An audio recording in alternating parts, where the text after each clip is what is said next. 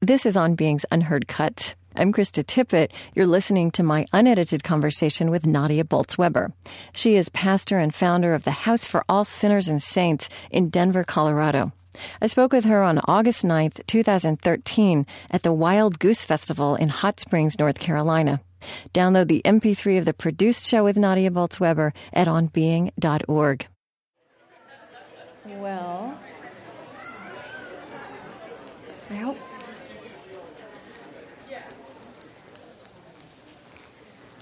Looks like we're starting.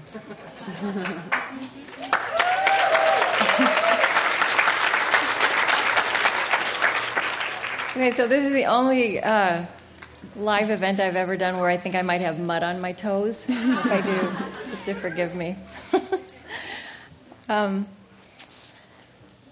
Again, it's great to be here, and it's great to be here when it's cooled down just a little bit.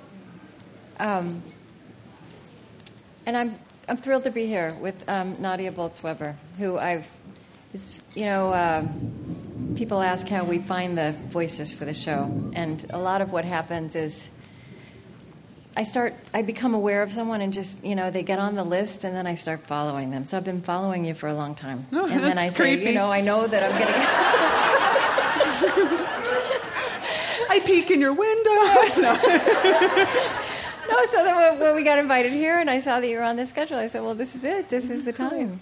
Nadia Bolz-Weber is founder and pastor of the downtown Denver House for All Sinners and Saints. Is it House for All Sinners and Saints? House for All Sinners and Saints, yeah. Or we call it half-ass.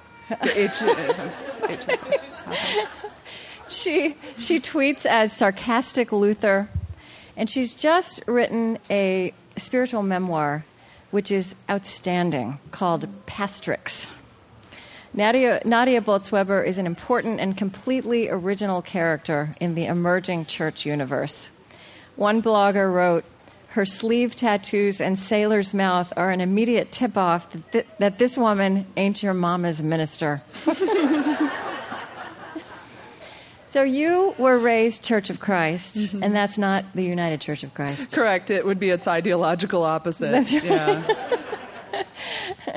What I really recognized in how you described it is that it mostly meant being good at not doing certain things. Yeah, right. Like not smoking, not drinking, not dancing, not mixed bathing, which sadly is not as kinky as it sounds. It just means boys and girls in the same swimming pool. That was not allowed.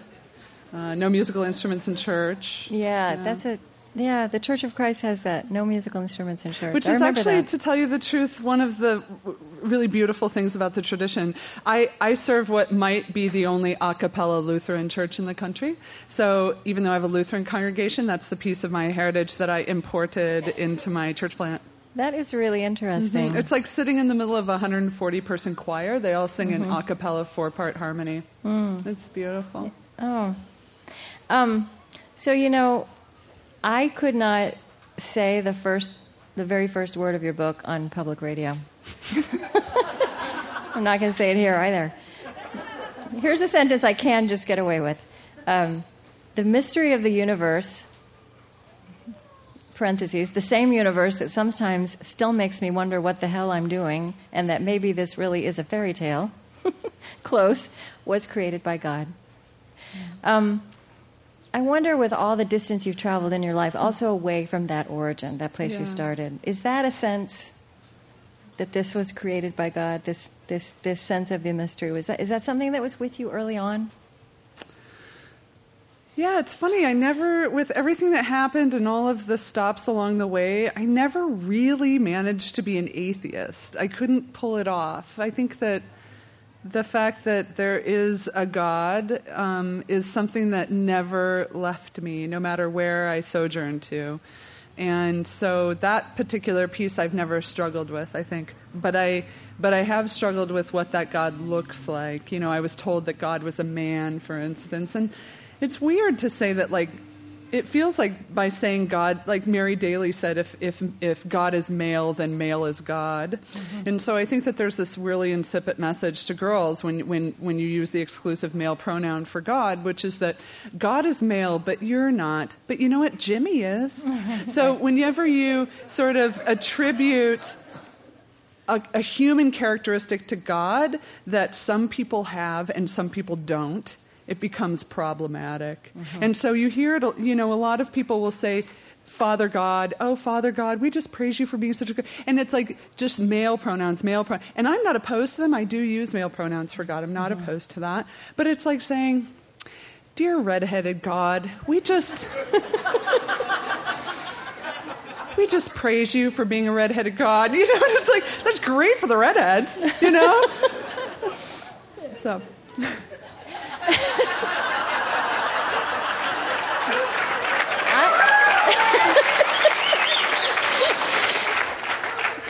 All right, I'm just going to leave that one. That was for you.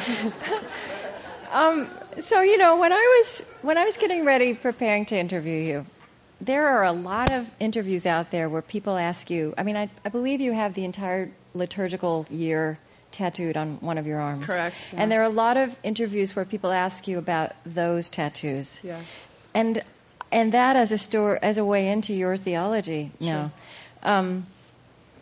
I wonder if how the other tattoos tell the story. I never hear people asking you about those. And I go to yoga, which is where I'm exposed to a lot of great tattoos, and I can never ask, but here I am. You're exposed to a lot of bad ones, too, I'm sure. Yeah, so... This is why you are a professional interviewer. Okay, I'll tell you. Okay. Yeah, you don't have to tell us about all of them. Okay. But a little bit of the story of your life up to then through your tattoos. Yeah, for sure. Like, when I was 17, I grew really fast. Like, I even have stretch marks on my back because I grew so fast. I'm 6'1". And for a while, I would try and slouch. And if you know me, I'm not a sloucher, right? And that's because my family told me to be proud of my height. And so, but it was a struggle for me for a while. And my father was a military officer, and I was at some kind of military banquet and slumping over, and the man next to him said, "Your daughter's really tall and beautiful." And my father said, "Thanks." She's a little self-conscious about it. And he goes, "Well, she's just a long-stemmed rose." And so, I know, when I was 17, I got my first tattoo, which is a long-stemmed rose. However, note to the young women out there, I got so fat when I was pregnant that, so the tattoo's on my hip, that it's like just a big stretch mark. It's like a Rorschach test. Like, I'm like, well, what do you think it is?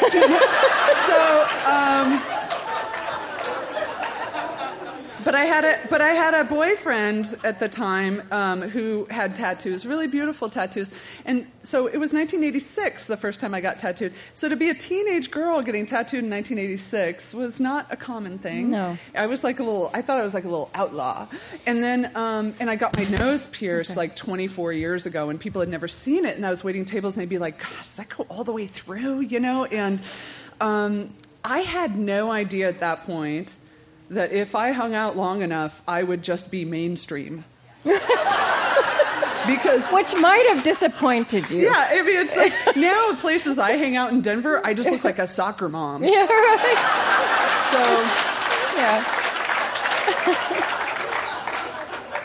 And I have a cover-up on my back. I do have a tattoo that some junkie gave me when I was laying in his living room that's just gross, and it was basically scar tissue that I carried around in many ways on my back, and it's in the process of being covered up right now with a huge image of the Annunciation of Mary finding out that she's pregnant with Jesus. So it was time. So that was from those years where you did everything that the Church of Christ had told you not to do. It wasn't. No. Okay, so you are now demonstrating the fact that you spent time as a stand-up comic. Yeah. And you said in the book that you got less funny as you got more healthy, but you're still pretty funny. Oh, thanks. Yeah. I actually have no idea how people manage to be preachers without being stand-up comics first. I mean, I don't... That's the path I took, and I just don't... it worked for me because actually comics see the reality from the underside, right? It's like Dickinson, tell the truth but tell it slant. And so I think that comics do that. They come to the truth from a different angle than most people, but people can still recognize it as the truth. And I think a good preacher does the same thing. So here's something you wrote that I love about comedy, stand-up comics. You said, comics tell a truth you can only see from the underside of the psyche. At its best, comedy is prophecy and societal dream interpretation. Yeah, I think that's right. I think Bill Hicks is a great example of that. He was a genius comic. And one of the great tragedies, besides the fact that Bill Hicks died young, was that the year that the greatest comic in America died, the worst comic in America was voted the best comic in America. Just Carrot Top. But it's a tragedy that will ring through eternity, I think.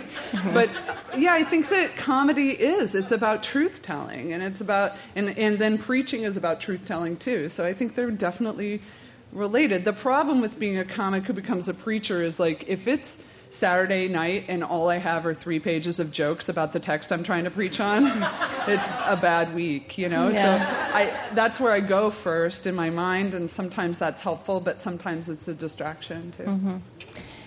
But those years that you were a stand-up comic were also years of, I don't know if you felt despairing at the time, but those were years of addiction, and I don't know, when you dated, maybe you were getting things etched on your back by junkies. Yeah. And I feel a theme running through your story of,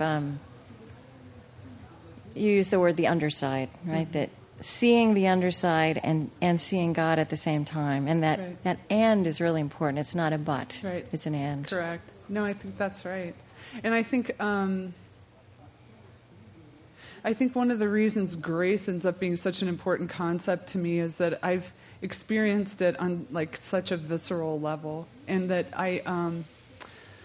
it's something that has completely reoriented my life in a really disruptive way, not in a nice, fluffy Bob Ross cloud kind of way, like in the way that that kind of knocks you on your backside.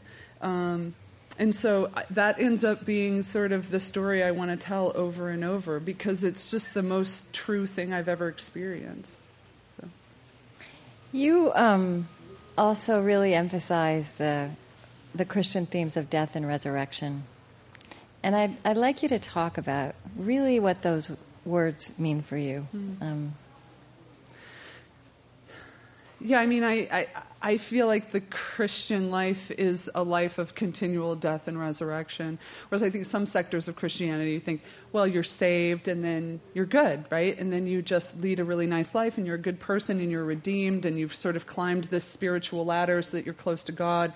And that's just not been my experience. My experience is of that disruption over and over again, of going along and tripping upon something that I think I know or that I think I'm certain about and realizing I'm wrong, or maybe fighting to think I'm right about something over and over and over again until I experience what I call the sort of divine heart transplant. It's like God reaches in, and the prophets speak of this, and it's not a polite experience. Well, give me an example. Can you think of? Oh gosh. Okay, so when my church was mostly young adults, and it was sort of hip urban young adults, and then I preached at Red Rocks. Easter sunrise service. It's 10,000 people, and the Denver Post ran a front page, full page picture and story about me on preaching at Easter and about my church and whatnot. And we only had about 40, 45 people every week at this point. And the next week, we doubled in size, like overnight, and then we kind of tripled in size. And we were excited because we were really struggling to grow. But what happened was it was like the wrong kind of people. I mean, it's the wrong kind of different for us, right? So, like, some churches might freak out if the drag queens show up, but these were like bankers wearing Dockers, right? And we were like, it wasn't like, I freaked out. This actually isn't a joke. I freaked out. And I kind of went on this little rampage about like, wait a minute, they could show up to any mainline Protestant church in the city and see a room full of people who look just like them. Right? And like, why are they coming to, it was almost like, oh, well, this is just so neat. Like this church is neat. And like, we couldn't like, they're so creative, you know? And I just thought, you're ruining our thing, man. You are like messing it up. And so and at the same time, we had moved, we got evicted, it's a whole story, we moved, and we're in this like historic... Did they come with you after the eviction? No. So we moved, and then that was the first service with all the new people, right? Oh. And it was like this stately, historic neighborhood instead of the like grungy hipster neighborhood we came from. And I turned to this woman who's like my deacon, and I was like, we got to get the hell out of this neighborhood because it's attracting the wrong element. Like, this is... Yeah. And I would call my friends, and I'd rant about it, and what am I going to do? And I called one of my friends who has a similar type of church in St. Paul, Minnesota, called House of Mercy. And I called up Russell, and I was like, dude, have you ever had normal people take over your church? And so I go on this, I tell him the whole story, expecting him to be like, man, that sucks. And instead he goes, because our community holds this value of welcoming the stranger. And he goes, yeah, you guys are really good at welcoming the stranger when it's a young transgender kid, but sometimes the stranger looks like your mom and dad. I was like, you're supposed to be my friend. And so I had scheduled this meeting to talk about the demographic change in our community. And in my heart, I thought, okay, here's what we'll do. We'll gather everyone around. And so the people who've been around since the beginning to tell the story about this church and who they are. And so that the people who are new... Just to be clear, so this to you felt like a bit of a death. Yes, no, the completely. Dream of what the church had been about. Because I thought, well, then the people who showed up will find out what the church is about and leave. And then what happened, thank God, is I had that phone call with Russell. Yeah. And had this, like, God reaching in and pulling out my heart of stone and replacing it with a heart of flesh, like something that was actually warm and beating again. Mm-hmm. And we had the meeting, and I told that story, and the people who were new told us who they were and why they were there, so that the people who've been there from the beginning could hear what the church is about. And then everyone said, went around the circle, and then Asher said, look, as the young transgender kid who was welcomed into this community, I just want to go on record as saying, I'm glad there's people who look like my mom and dad here, because they love me in a way my mom and dad can't. And so... Yeah, you're clapping, but, like, that sucked for me. Because... That was I was sure I was right. I was going to fight the fight. I was going to do what needed to be done. And then like, my heart gets just cold and stony the longer I go on that path every time. And then you'd think I'd have like a Ziploc installed so that it wasn't such a messy, painful process when God had to reach out and rip it out and replace it with something beating, but it doesn't work like that. So that, to me, that's the Christian life. It's always death and resurrection. You use this term in your book that I really love, spiritual physics. It's spiritual physics. Something has to die. Go on. Yeah, something has to die in order for something new to live. It's spiritual physics. Mm-hmm. Yeah. So I guess I'd love for you to just kind of walk us into the House for All Saints and Sinners. I might start with this introduction from the Gay Denver blog. This may be white. From the Gay Denver blog. House for All Sinners and Saints. With a name like that, why wouldn't you try it? They rocked a chocolate fountain in the baptismal font for Easter. They do a blessing of bikes, and they have something called beer and hymns. Amazing. Yeah, that's us. You like that? Yeah. It's this quirky blend of tradition and innovation. I actually have this, I really feel strongly that you have to be deeply rooted in tradition in order to innovate with integrity. So I feel like that congregation is an example of that. Mm-hmm. So, yeah, Easter, for example, we celebrate the Easter Vigil. And this is an ancient liturgy in the church where you start with a new fire and you light it and you have this Paschal candle and you parade in chanting. And do you go all night the night before? Well, no, but it's a good 3.5 2.5-hour-long liturgy, Right. and it's at night. And so it is a class, and then you chant the Exultet, which is an ancient chant about the Easter Vigil, and we have baptisms, and we do all these readings. We do this litany of the saints where we go outside and read the names of the dead and invite the dead to witness the resurrection, which is awesome because I'll chant like St. Peter and St. Paul, and everyone says, come celebrate with us. We have this Book of Dead that people write names in, and I always forget to read them in advance because inevitably they'll be like, Michael Jackson and Farrah Fawcett.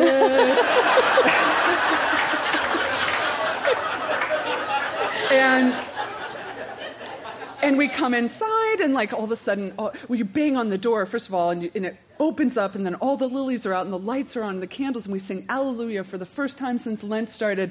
And then we have a Eucharist, we have these baptisms, and we have a Eucharist, and it's like amazing. And then we end it, when it's done, we have a huge dance party. I mean, huge. And we feel like nothing says he is risen like a chocolate fountain in the baptismal font, right? So we are taking these traditions and we're living them out, and then we're tweaking them in ways that are super meaningful or funny or relevant for us. So it's always both for us. So did you know this sense you have about innovation and tradition going hand in hand? I mean, I believe that for you, and this was true for me too, I grew up Southern Baptist, that liturgy, when you discovered it later in life, was a discovery. It was not something that you had been exposed to. For sure. So, I mean, just tell me how this developed in you, this love of tradition. How did that come to you? Well, I love that it has its own integrity and it doesn't demand mine in order to be meaningful, right? And I love... Did you start to discover it in seminary? No, it's when I was dating my husband. So I was not Christian when we met, and even though I was raised Christian, but I left for 10 years, and I was decidedly not Christian. And we met playing volleyball, which is like the sacred breeding grounds of tall people. And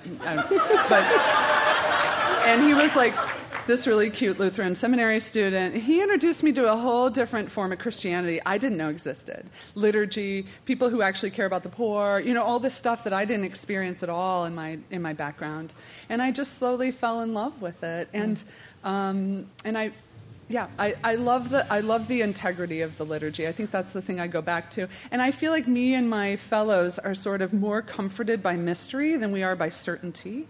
And so there's this mystery you get to enter into in the liturgy and in the Eucharist that we find very comforting to go back to again and again.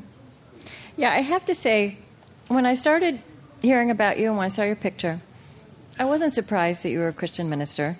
I was surprised that you were Lutheran. Yeah. And so I started digging around, so I have to figure this out. And of course, it was a love story. Yeah. It was a love story. It is a love story. I mean, becoming Lutheran for me, because being somebody who got clean and sober, it really felt like this rather rude interruption of my life by God. Like, I was really okay being dead by the time I was 30, and I had this tragic sense of who I was, and God, it was like God plucked me off that path, kicking and screaming, and went, "That's cute. I'm going to put you over here." And so then I was all of a sudden on this completely other path that it didn't feel like I chose. And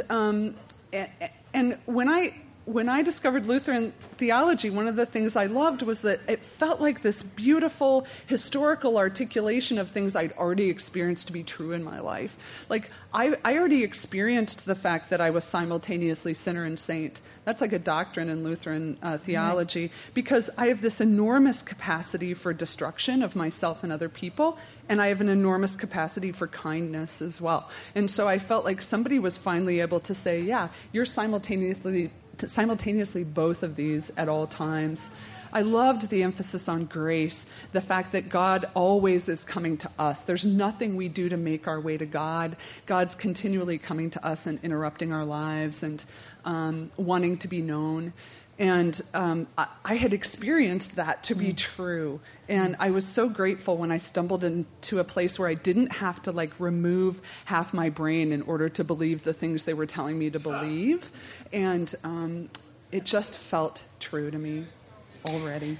So I wonder how many of your parishioners, do you say parishioners? Do Lutherans talk about parishioners? How many of your parishioners might check that box on the pew poll that where they would be nuns, N-O-N-E-S, no religious identity, or might have been nuns when they first walked through the door. We have more of those, I would say. There are several people in our community that have my story in the sense of going, I was not looking for this at all.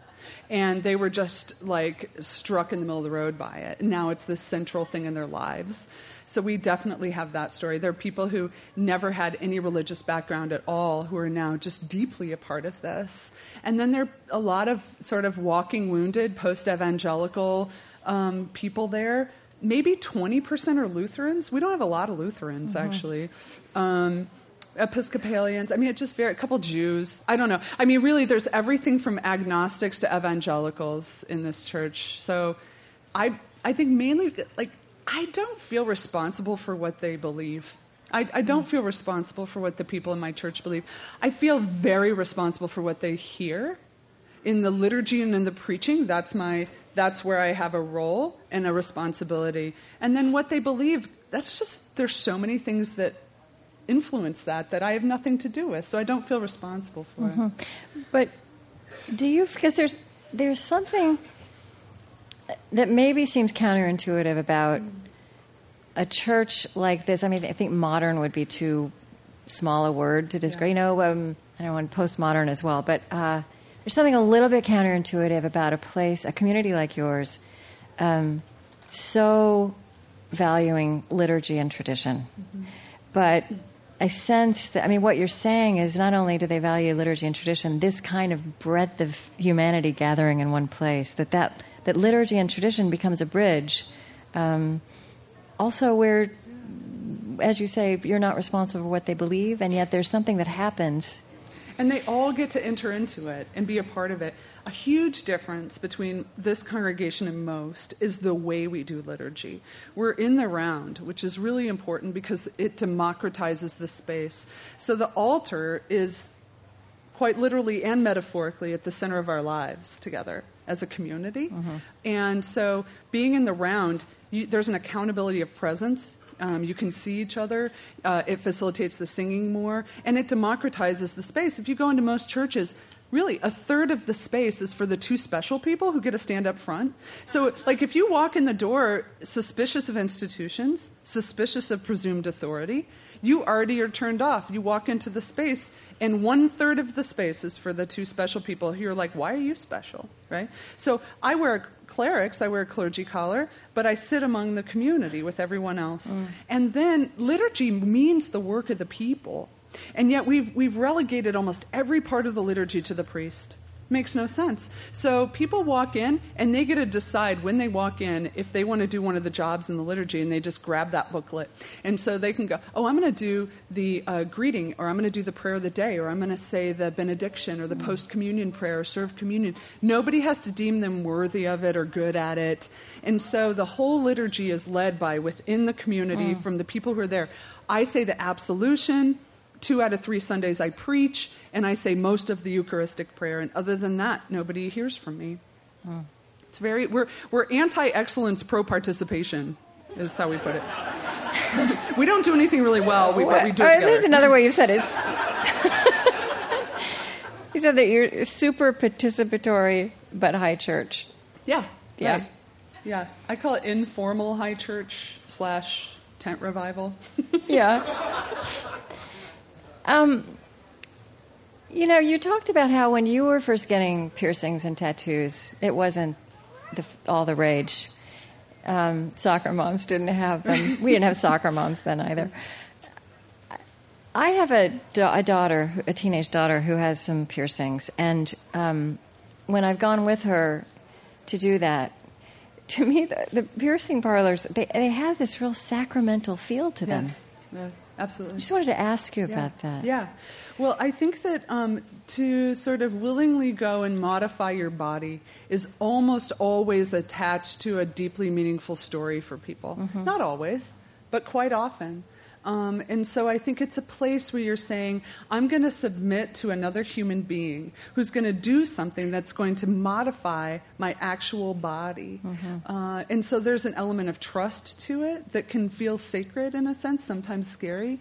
And I think that there's, if we believe that Christianity is incarnational, it's important to pay attention to human bodies. And human bodies carry stories. And some of us choose to carry those on the outside and not just on the inside.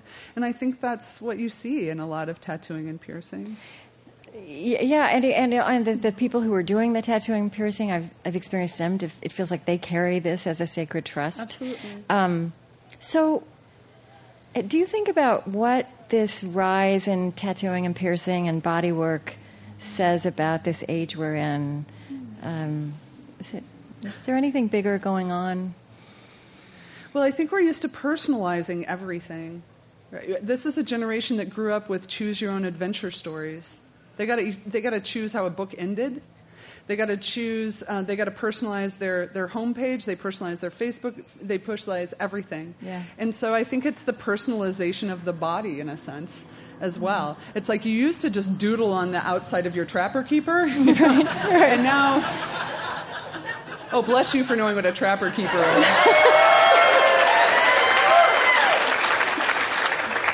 Showing my age. No, they still have them. They do. Oh, they do. Yeah, oh, they God. do. And then I think we doodle on the outside. So I think there's a personalization of the body as well because we're just used to that. You know. I do my radio thing. I'm Krista Tippett, and this is On Being. I'm outdoors at the Wild Goose Festival in Hot Springs, North Carolina, today with Nadia Bolz-Weber of the House for All Sinners and Saints in Denver. Wild goose is a Celtic Christian metaphor for the unpredictable spirit of God, and this is a multi-generational gathering around music, justice, spirit, and art. So one thing I really like that you name and elaborate on in your book is a real reality check about churches, even your church, as a place that is going to disappoint people, where people will get hurt, because it's full of human beings. Yeah. And we all, we know that these things happen and they take us by surprise and they're so devastating because it's church. You've said, you're very clear that this community will disappoint people. It's a matter of when, not if. We will let them down and I'll say something stupid and hurt their feelings. And experience has proved that this is true, yes. Yeah, I'm not idealistic about any kind of human project. I try and always keep that in check.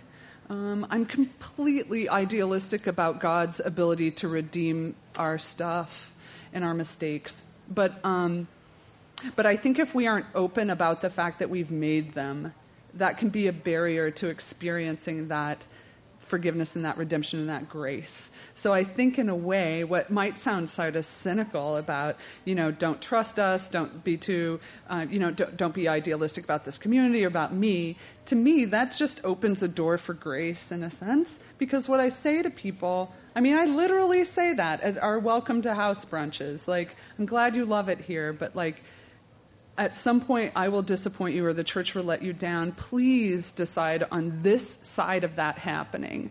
If after it happens, you will still stick around.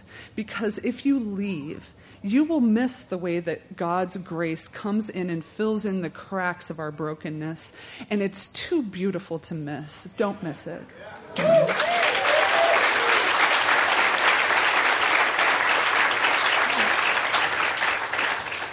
Have you had experiences? What that looks like three-dimensionally, yes. How that plays out, that you could talk about? Absolutely. I don't want to talk about specifics because I don't have permission from the people in my parish. But I can say that they are not unfamiliar with me apologizing for being wrong.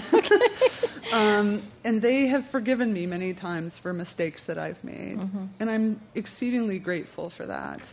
Also, I will say that I think that the fact that I don't find it a threat to my authority to say that I made a bad call or that I've made a mistake, I think that actually allows this population to let me have authority for them, if that makes sense. Mm-hmm. Because I feel like there's a lot of defending and protecting of authority that keeps us from apologizing when we're wrong or admitting that we made a mistake. And people see that. Like, here's the thing about admitting your mistakes. Other people see them, right? By pretending we didn't completely screw the pooch does not in any way keep other people from knowing that we made a huge mistake. So if you're somebody who just has that transparency, people tend to just trust you more rather than resent you for making mistakes. Mm-hmm. But on a little bit of an angle at that, you talked this morning, I know it was helpful for people, about being humble, also not always being apologizing. So it's a different. You're talking about actually apologizing for actual concrete mistakes, correct? Not for who but you then are. There's this line to walk, which can be especially tricky for women to walk. Correct. Yeah, I don't apologize for who I am. I am not self-apologetic. I always try to apologize for mistakes I've made. Mm-hmm. And I try to not think of everything that happens in the world as a mistake I've made as well. Right, that could be a trip up as well, right? Yes. So I think there is that sweet spot because I think sometimes women, especially if they're in positions of power or authority, feel like they can't afford to apologize for their mistakes because it's too close to apologizing for who they are. And I think I think that's a misstep. Or as you say, they apologize for everything and take everything on, and then you give your authority away. Yeah, which is just annoying. Don't do that. Yeah.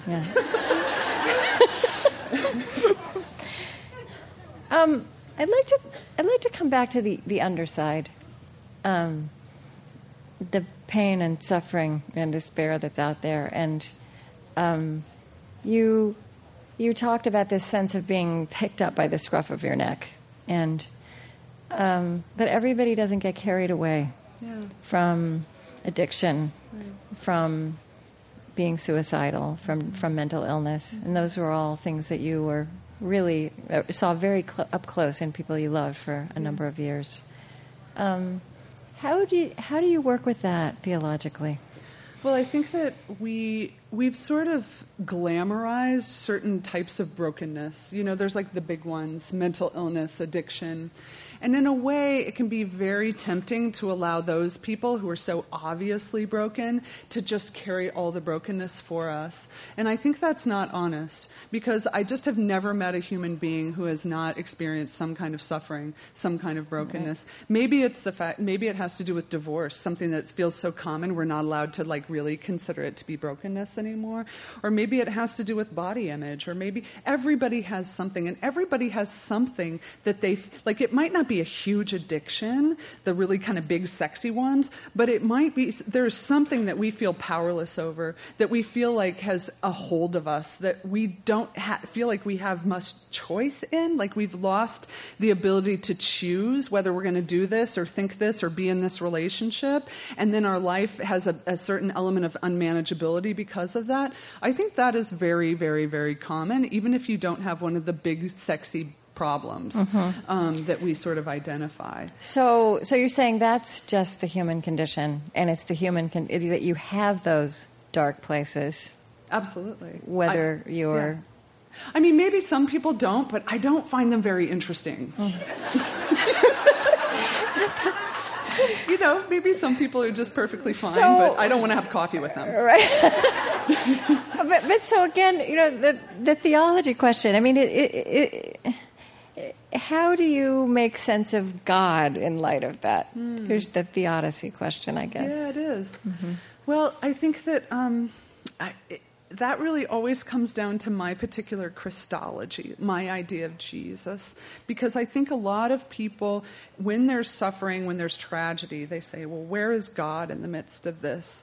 And why did God allow this to happen? And I think that the way I view it is not that God is allowing suffering in some way, but I think God is always bearing that suffering. So to me, the most reliable way of knowing who God is by seeing how God chose to reveal who God is in Jesus Christ, a human being. It's much easier for us to understand. Most of God is unknowable, and we should probably be grateful for that. I'm it's in that I don't want to know, right?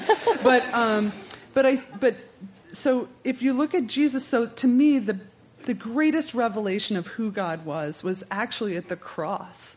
Because to me, that's not God's little boy, like God is some sort of divine child abuser sending his son, and he only had one.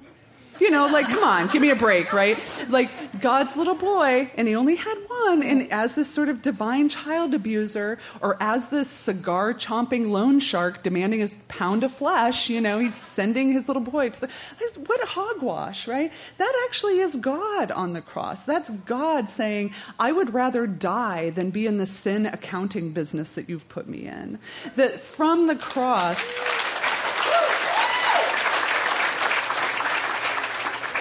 That from the cross, there's all this stuff about the final judgment. You know what the final judgment is to me? It's God dying on the cross and saying, forgive them, they know not what they're doing. That's an eternally valid statement to me. That is God's judgment upon us. And so, to me, if God could bear that kind of suffering and only respond in forgiveness and love, that's the God who is present in a devastating hurricane, in that room with an abused child. So to me, God has come into the world and is bearing that, not causing it.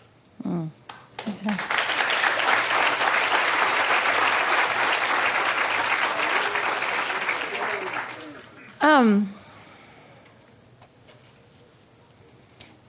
Mary Magdalene,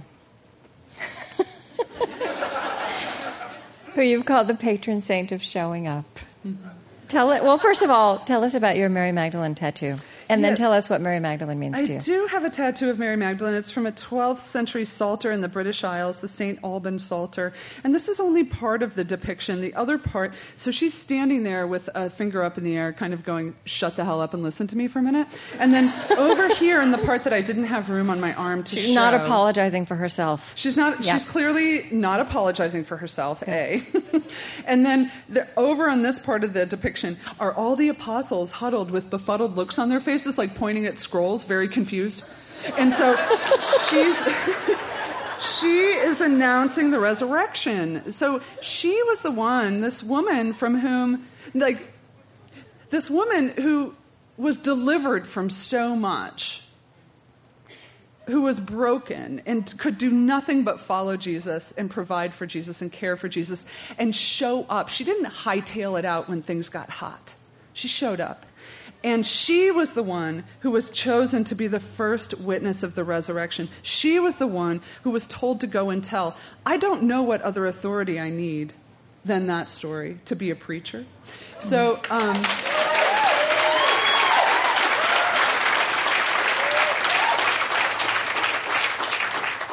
so I very much love Mary Magdalene, yes. I'm going to do one other question, and then I'd like to open this up for about 15 minutes for just open the conversation up to the people in the room.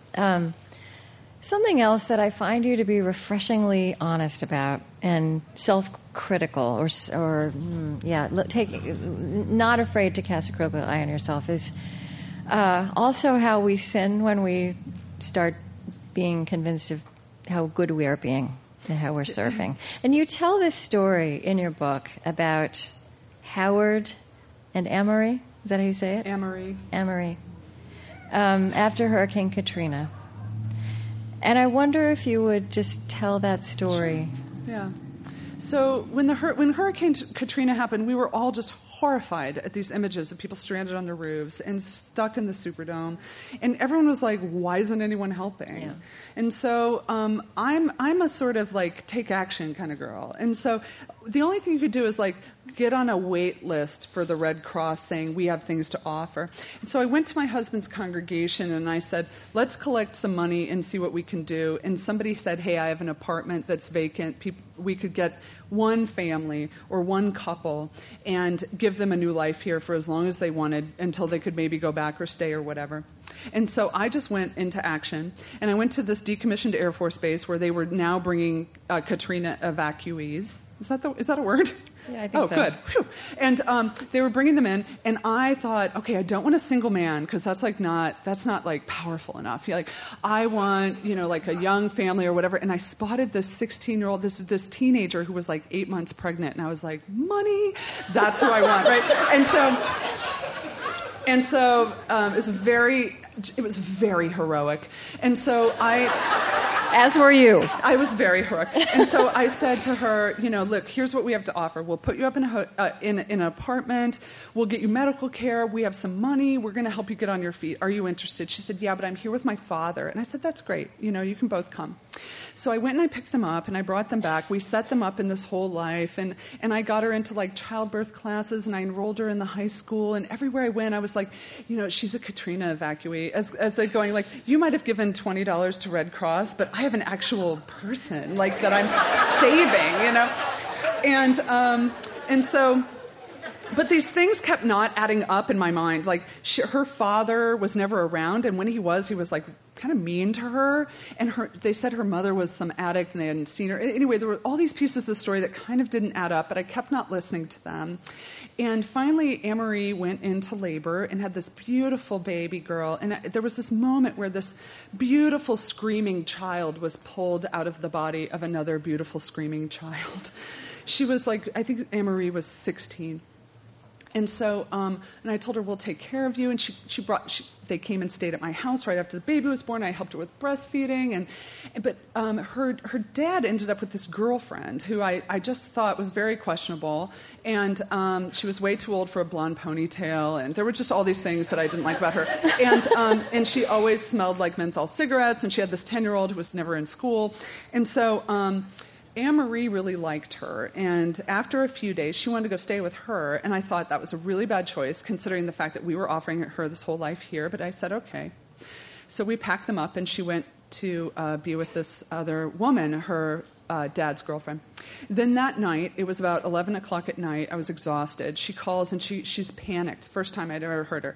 She goes, you have to meet us. We're in trouble. You have to help us. And I thought, oh my gosh, is the baby okay? And she said, it's fine. And I was so tired, and I thought, I've done nothing but help you for 2 months. Like, I need to sleep. But I went, we dropped our kids. No, we had a neighbor come and stay with our kids. We drove to the stop on the highway where they said they were going to be. It's pouring rain. She gets in the back seat with her dad's girlfriend. She's crying. She goes, my name's not Anne-Marie. It's, what did I call her in the book? Ashley. It's not her name. She goes, my name's not Anne-Marie. It's Ashley. I'm not 16. I'm 15. This is not my dad's girlfriend. This is my mom. He's not my dad. He's her pimp. He raped me when I was 14, and we're not from New Orleans. We're from Aurora, which is a suburb of Denver. He had gone and dropped them off to have them pose as evacuees so that he could get $4,000 from FEMA. And I was so ashamed that all of a sudden I didn't want to be as helpful to her. Like, I loved Anne-Marie, but do I love Ashley? Because I hate being lied to more than anything in the whole world. And we got them into a safe house, and we made sure they were okay, and I never saw them again. And I was so ashamed to face my husband's congregation, because now I wasn't heroic. Now I had been conned by a pimp and a prostitute from Aurora. That's not as cool. And I went to church, and I just thought, I just can't even make eye contact with anyone. And this woman came up to me, and she grabbed my hand. I didn't even know this woman well. And she said, Nadia, God was glorified in what happened here. Because if they had not been loved in that way for that month and for the couple months they were with us, they might not have ever realized that they could get help and that they could have a different life. And so this situation was sadder than a hurricane, and we still loved them, and that doesn't go away. And she made me cry, which I don't like to do in public. And it was definitely a humbling lesson. Mm-hmm. So. Hmm. Yeah. Okay, wait, I just have to say, here's the problem with my career is all my best stories make me look bad. I just want to tell one story. No, but see, everybody wouldn't tell that story. That's the point. Okay. I think there are some microphones somewhere. We have one right here. Okay. Let's do, 15 minutes of conversation.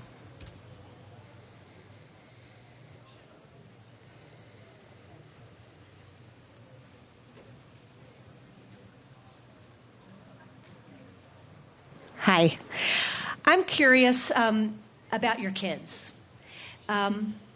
I'm the mom of double PKs, and I'm often asked, and they're now all out of the house, and people ask me questions about how did that all work. And I'm curious, so your children have parents who have dealt with con artists, let's say. And so can you just say something about how your ministry has enhanced your parenting?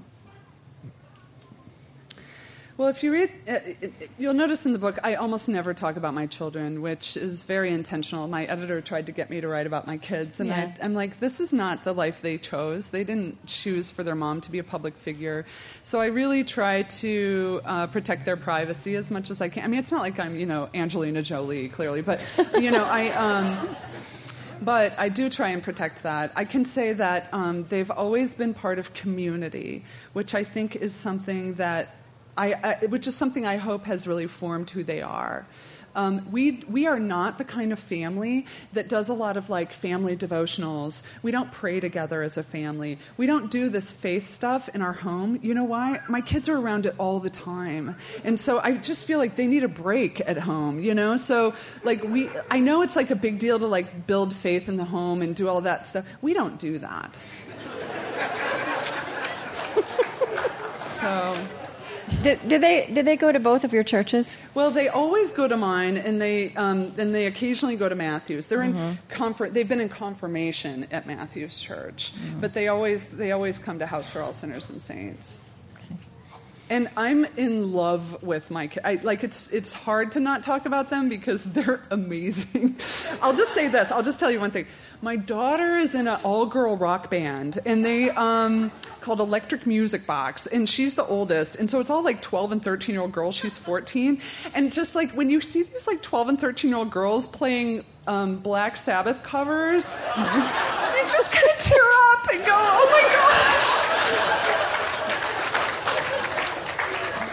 And my son is a real nerd. Well, first of all, he's 12 and he's 5'9.5". And he's just he's the whole package. He's this wonderful geeky nerd just obsessed with Doctor Who. And I really dig my kids. Oh, that's right. Trains don't make for good radio moments, so we're going to wait until it passes. They're quite long. They are.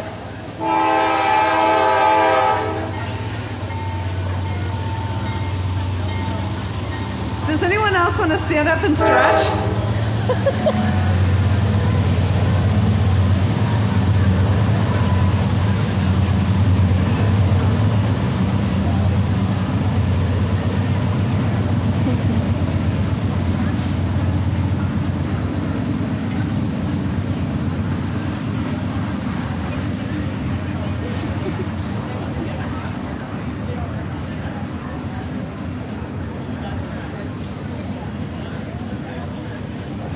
Wow, that's big.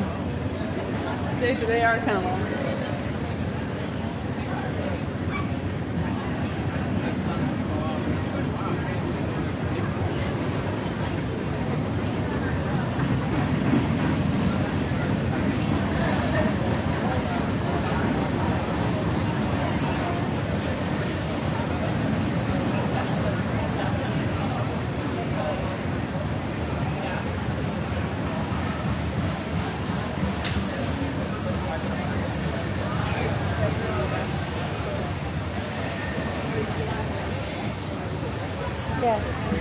Do you guys want to sing? Who's a good song leader that can lead Amazing Grace or something we all know the words to? Okay. Yeah. Good. Okay. Volunteers, come here. This is a very long train. It's a long train. Come on.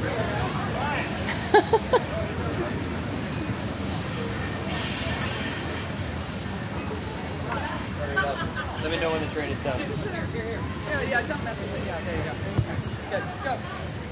All right, everybody. Amazing grace, how sweet the sound that saved a wretch like me. I was lost, but now I'm found.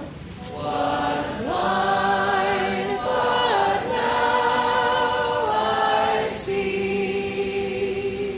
'Twas grace. 'Twas grace that taught my heart to fear, and grace my fears relieved. How precious the dead appear. How precious did that grace appear. The hour I first believed. Through many dangers. Through many dangers, toils and snares, I have already gone. 'Twas grace that brought me safe thus far, and grace will lead me home. Let's do that when we've been there 10,000 years, bright shining as the sun, we've known less days to sing God's praise than when we first begun. Thank you, Dan.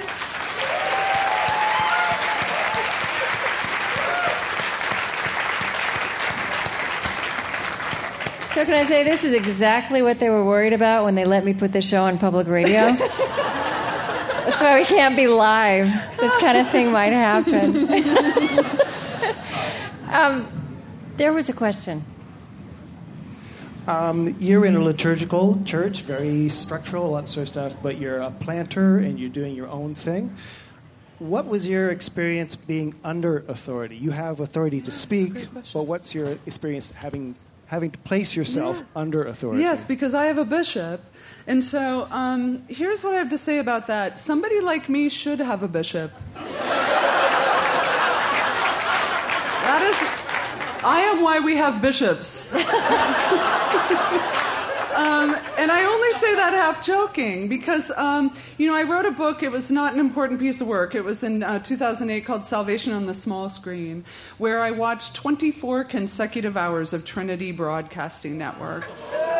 And when the publisher asked me to do this, it was really, I was like, well, you pay me in advance. They paid me a little bit of money, and I needed a new furnace. And so now needing a new furnace is not the best reason to write a book. It's just the one I had at the moment. Anyway, so my friends signed up for an hour each to watch with me. It's funny. It's not whatever. But what I realized was I was watching these TV preachers, people like Paula White and Jesse Duplantis, and I asked myself the question, did they, at the beginning of their ministry, love the gospel? Did they have this intention to really spread this beautiful good news? And if so, what were all the steps it took to become what they are now?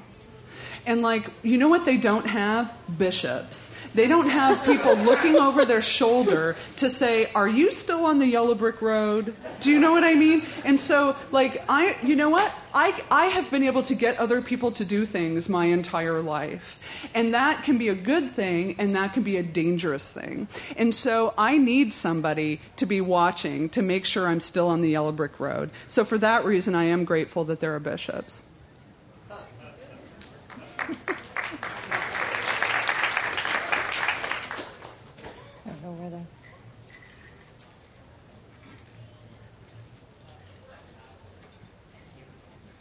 Nadia, it's great to hear from you directly. My friend and I drove down from Indiana, drug my son along just for this occasion. I am a Lutheran pastor, ordained 14 years. And I wanted to thank you because your boldness has inspired more boldness for me. They don't make Lutheran pastors who look like this either. And so I'm a bit unique in that way. But I so appreciated your recent sermon/blog post on why you named your depression. I can't remember the name now. Francis. Yes, Francis. My husband was hospitalized at the time that came out. And it's a real struggle in Lutheran circles, as I'm sure it is in other denominations, to be upfront about mental illness. Yeah. What has been your experience of that, and any advice for those of us in the trenches? I mean, my husband's congregation, their reaction was they just didn't pay him because he wasn't working. Yeah. Well, why did you name your depression I Francis? named my depression Francis because it was like a really bad roommate who would never leave. And at the time when I really suffered from depression, it was when Kurt Cobain and Courtney Love had their child named Frances Bean. And so I named at the time they named their child, I named my depression Frances. But I always pictured her more like Courtney Love, kind of emaciated in a vintage nightgown with like smeared lipstick and a gin bottle and a cigarette. Like, that was Courtney. I mean, that was Frances, my depression. And like, at first she was kind of interesting to hang out with, but then she just never moved out. Mm-hmm. And so I mentioned this in a sermon, and it's actually in the book I'm working on now, that piece about Frances. And I have this thing about being a preacher who reveals things about herself, and it's that I always try to preach from my scars and not my wounds. So talking about depression is not in any way a wound for me. I don't suffer from it nearly as much, thank God, because I just take Wellbutrin every day. But yeah, big fan. So I actually in that sermon said that Frances was a bit of a dope fiend, but it ends up there's one drug she doesn't like. It's called Wellbutrin. And 2 weeks after I started taking it, the bitch was gone. So,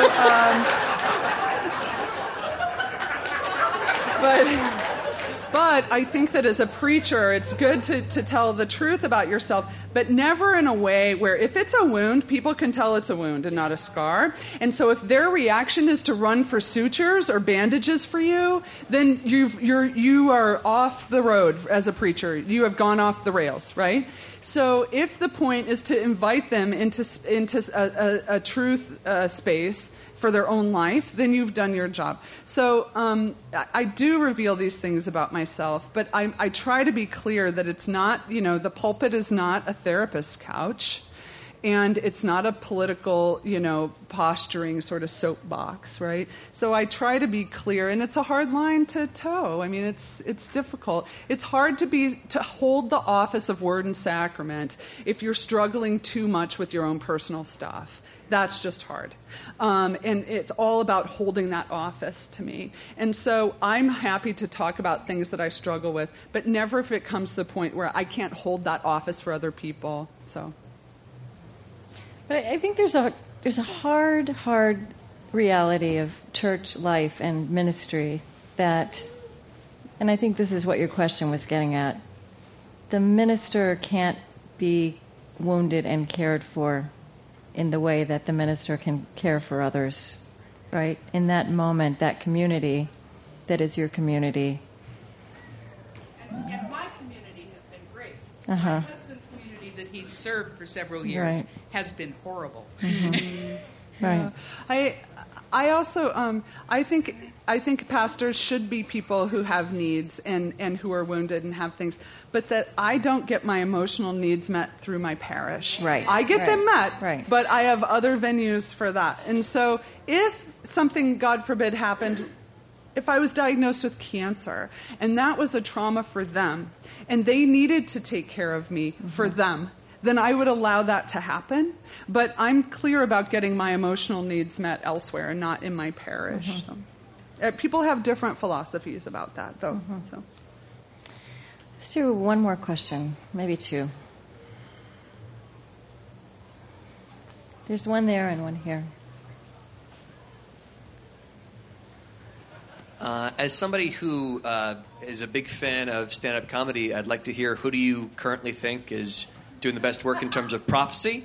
As somebody who's also tried stand-up comedy, as a Christian, I can often find it very difficult to bring any kind of like thoughts about the gospel or anything like that into it, even when it's more ironic comedy, into the context without like outing myself in the middle of the rest of the crowd of the open mic guys. Who do you think is doing the best job, and what would you advise for a Christian who'd like to? Yeah, I think it's like being a prostitute. You don't want your prostitute to be a pastor. Like, you don't want your comic to be a pastor, right? I mean, it just makes it hard. I think I don't follow comedy anymore. I literally don't know who's out there. So I wish I could say, I mean, like I said, I think Bill Hicks was a genius. He was like Jesus in the temple overturning tables. But I don't really follow it anymore. It's funny because I did a bunch of Bible content because it was, I couldn't afford therapy at the time. So I just was cynical and caustic on stage instead, and it was almost the same effect. And so I did a bunch of Bible stuff when I was a comic, and I was not Christian. I talked about how we had some people have those illustrated Bibles, little pictures of Jesus. We had a scratch and sniff Bible. Like, have you ever smelled a leper? It's not good, right? So I did, I did Bible stuff. And I'd say, my fundamentalist mom, she hates it when I say this because it's actually not true. It's just a joke. But I'd say, she'd be like, Nadia, the least you could do is come visit us more often since we won't be spending eternity together. She hates that. My parents are actually so supportive and loving. I mean, they come to my church every couple months. They were at my ordination. Like, my dad, I think every time I see him, hugs me for a long time and says, "I'm so proud of you." And I think that really means, I'm so glad you're not dead or in prison. It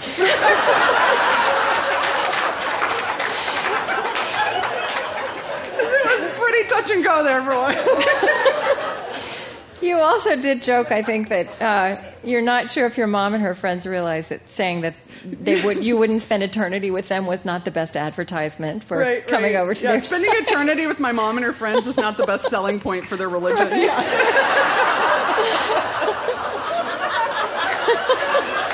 They should get smart to that at some point. I think there was one more question down here. Let's do.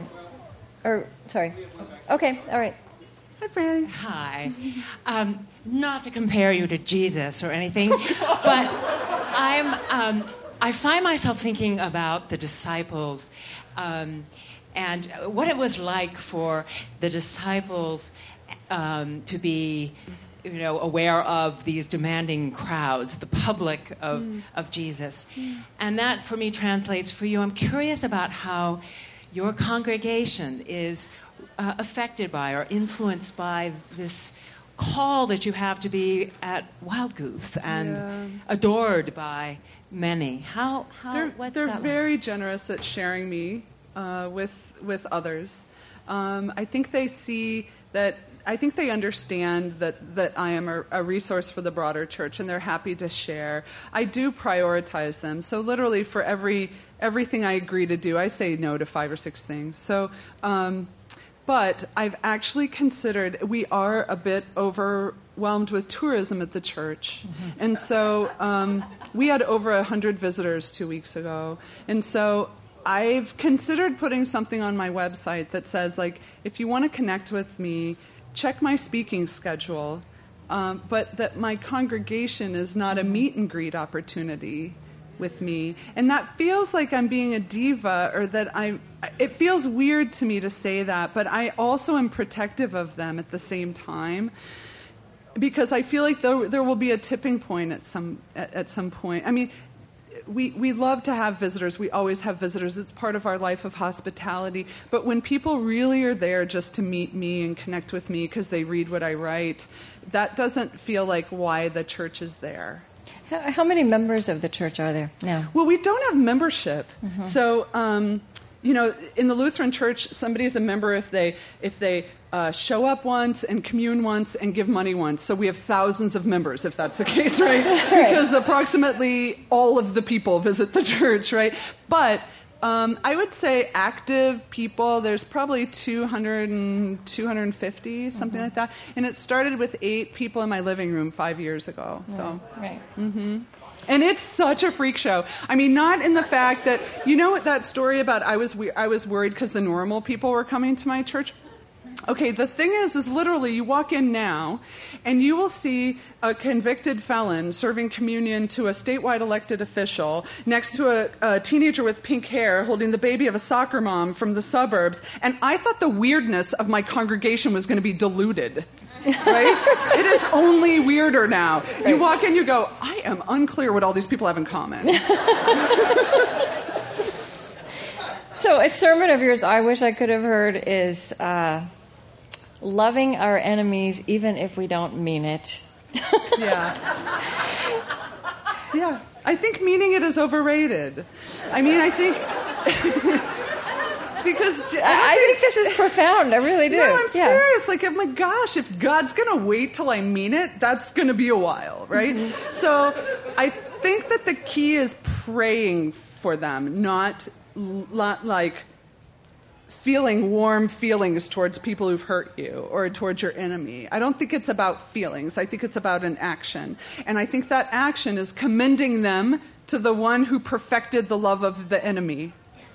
That's prayer, right? So you commend them to the one who perfected enemy love. And that is what I think that's what the sort of love your enemies and pray for those who persecute you means. I don't think it's about feeling anything necessarily. Mm-hmm. Now, there are feelings involved with that. Usually it's me going, hell no. And sometimes I actually will ask, because I will actually ask other people to do it for me sometimes. Like if I'm at the point where I cannot pray for someone, I will say, I cannot pray for this person. I really need you to do it for me. Mm-hmm. Because I think it needs to be done. It doesn't always have to be us.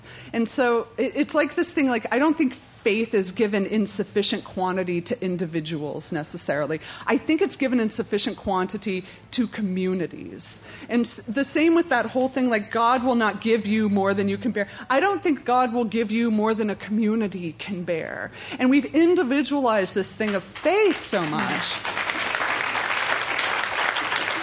in a way that makes it inaccessible to people because they're like, well, I don't know if I believe this. I don't, like the Apostles' Creed.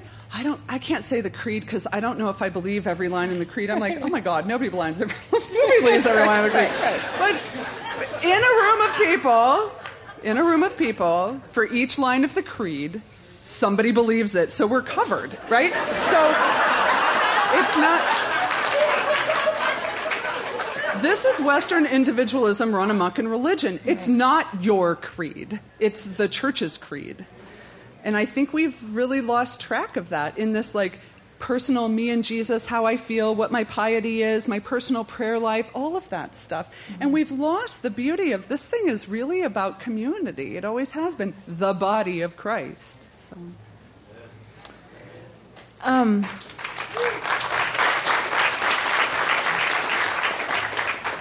You mentioned your parents, and to me, there's an image in the relationship you have with your parents, and by extension with that tradition that you grew up in, which you left, and rejected in some senses. Yeah. That they embrace you at a certain angle to their beliefs, right? Yeah. And that you learn about God.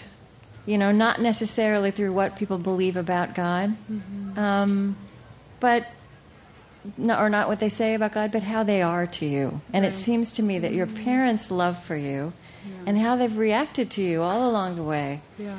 is such a picture of that. Yeah, my parents are really extraordinary people, and they love me fiercely. And I haven't always been the easiest person to love. And I was terrified when I felt this call to ministry, and I felt like, because I didn't go to seminary to be a pastor, I was just going to stay in the academy. And anyway, I felt really called to be a pastor to my people, like to start a church for my people, in a sense. And that began to feel less and less ambiguous. Like I knew, oh my gosh, this is what I'm supposed to do in life. And then it started to feel precious. But at the same time, I panicked because, after being in recovery for a certain amount of time, and when you still have character defects left, you're fine with them. I don't want to look at other defects of my character. I'd been in recovery for so long that I would have to do a lot of personal work to become the kind of pastor I'd want to be, and I didn't want to do it, and I was scared. And I had to tell my parents that I was going to be a pastor, and I was scared because I thought I didn't want them to beat me with the scripture stick. I didn't want them to shame me. And then I felt horrible that my parents still could shame me, and I was in my late 30s. And so I just, with great trepidation, I told them that I felt called to be a pastor, and I told them the whole story. And my dad gets up, and he grabs his Bible, and I thought, oh, no. But he turned to the book of Esther, and all he read, it was this point where she knew that she was supposed to do this thing, and she was scared and didn't want to do it, and she was talking to her uncle. And my father read this, "But you were born for such a day as this." And then he closed the Bible, and I still tear up thinking about this. And my parents embraced me, and they gave me a blessing, and they prayed over me. And it's very scriptural that you need a blessing to go and do what you're going to do and to be who God's called you to be. And the fact that my blessing got to come from my Church of Christ parents is one of the most profound gifts in my lifetime.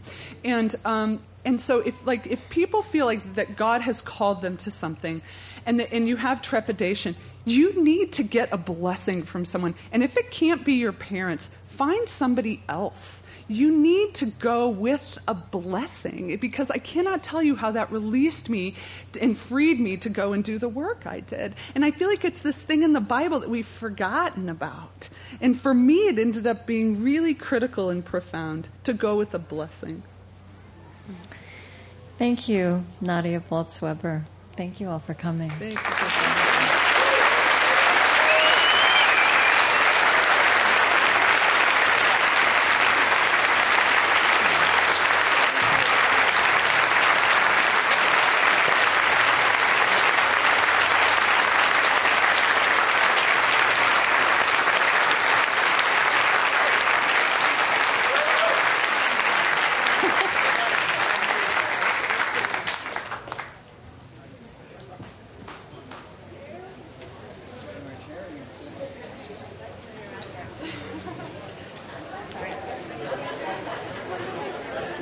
Okay, I will. Can I come to you?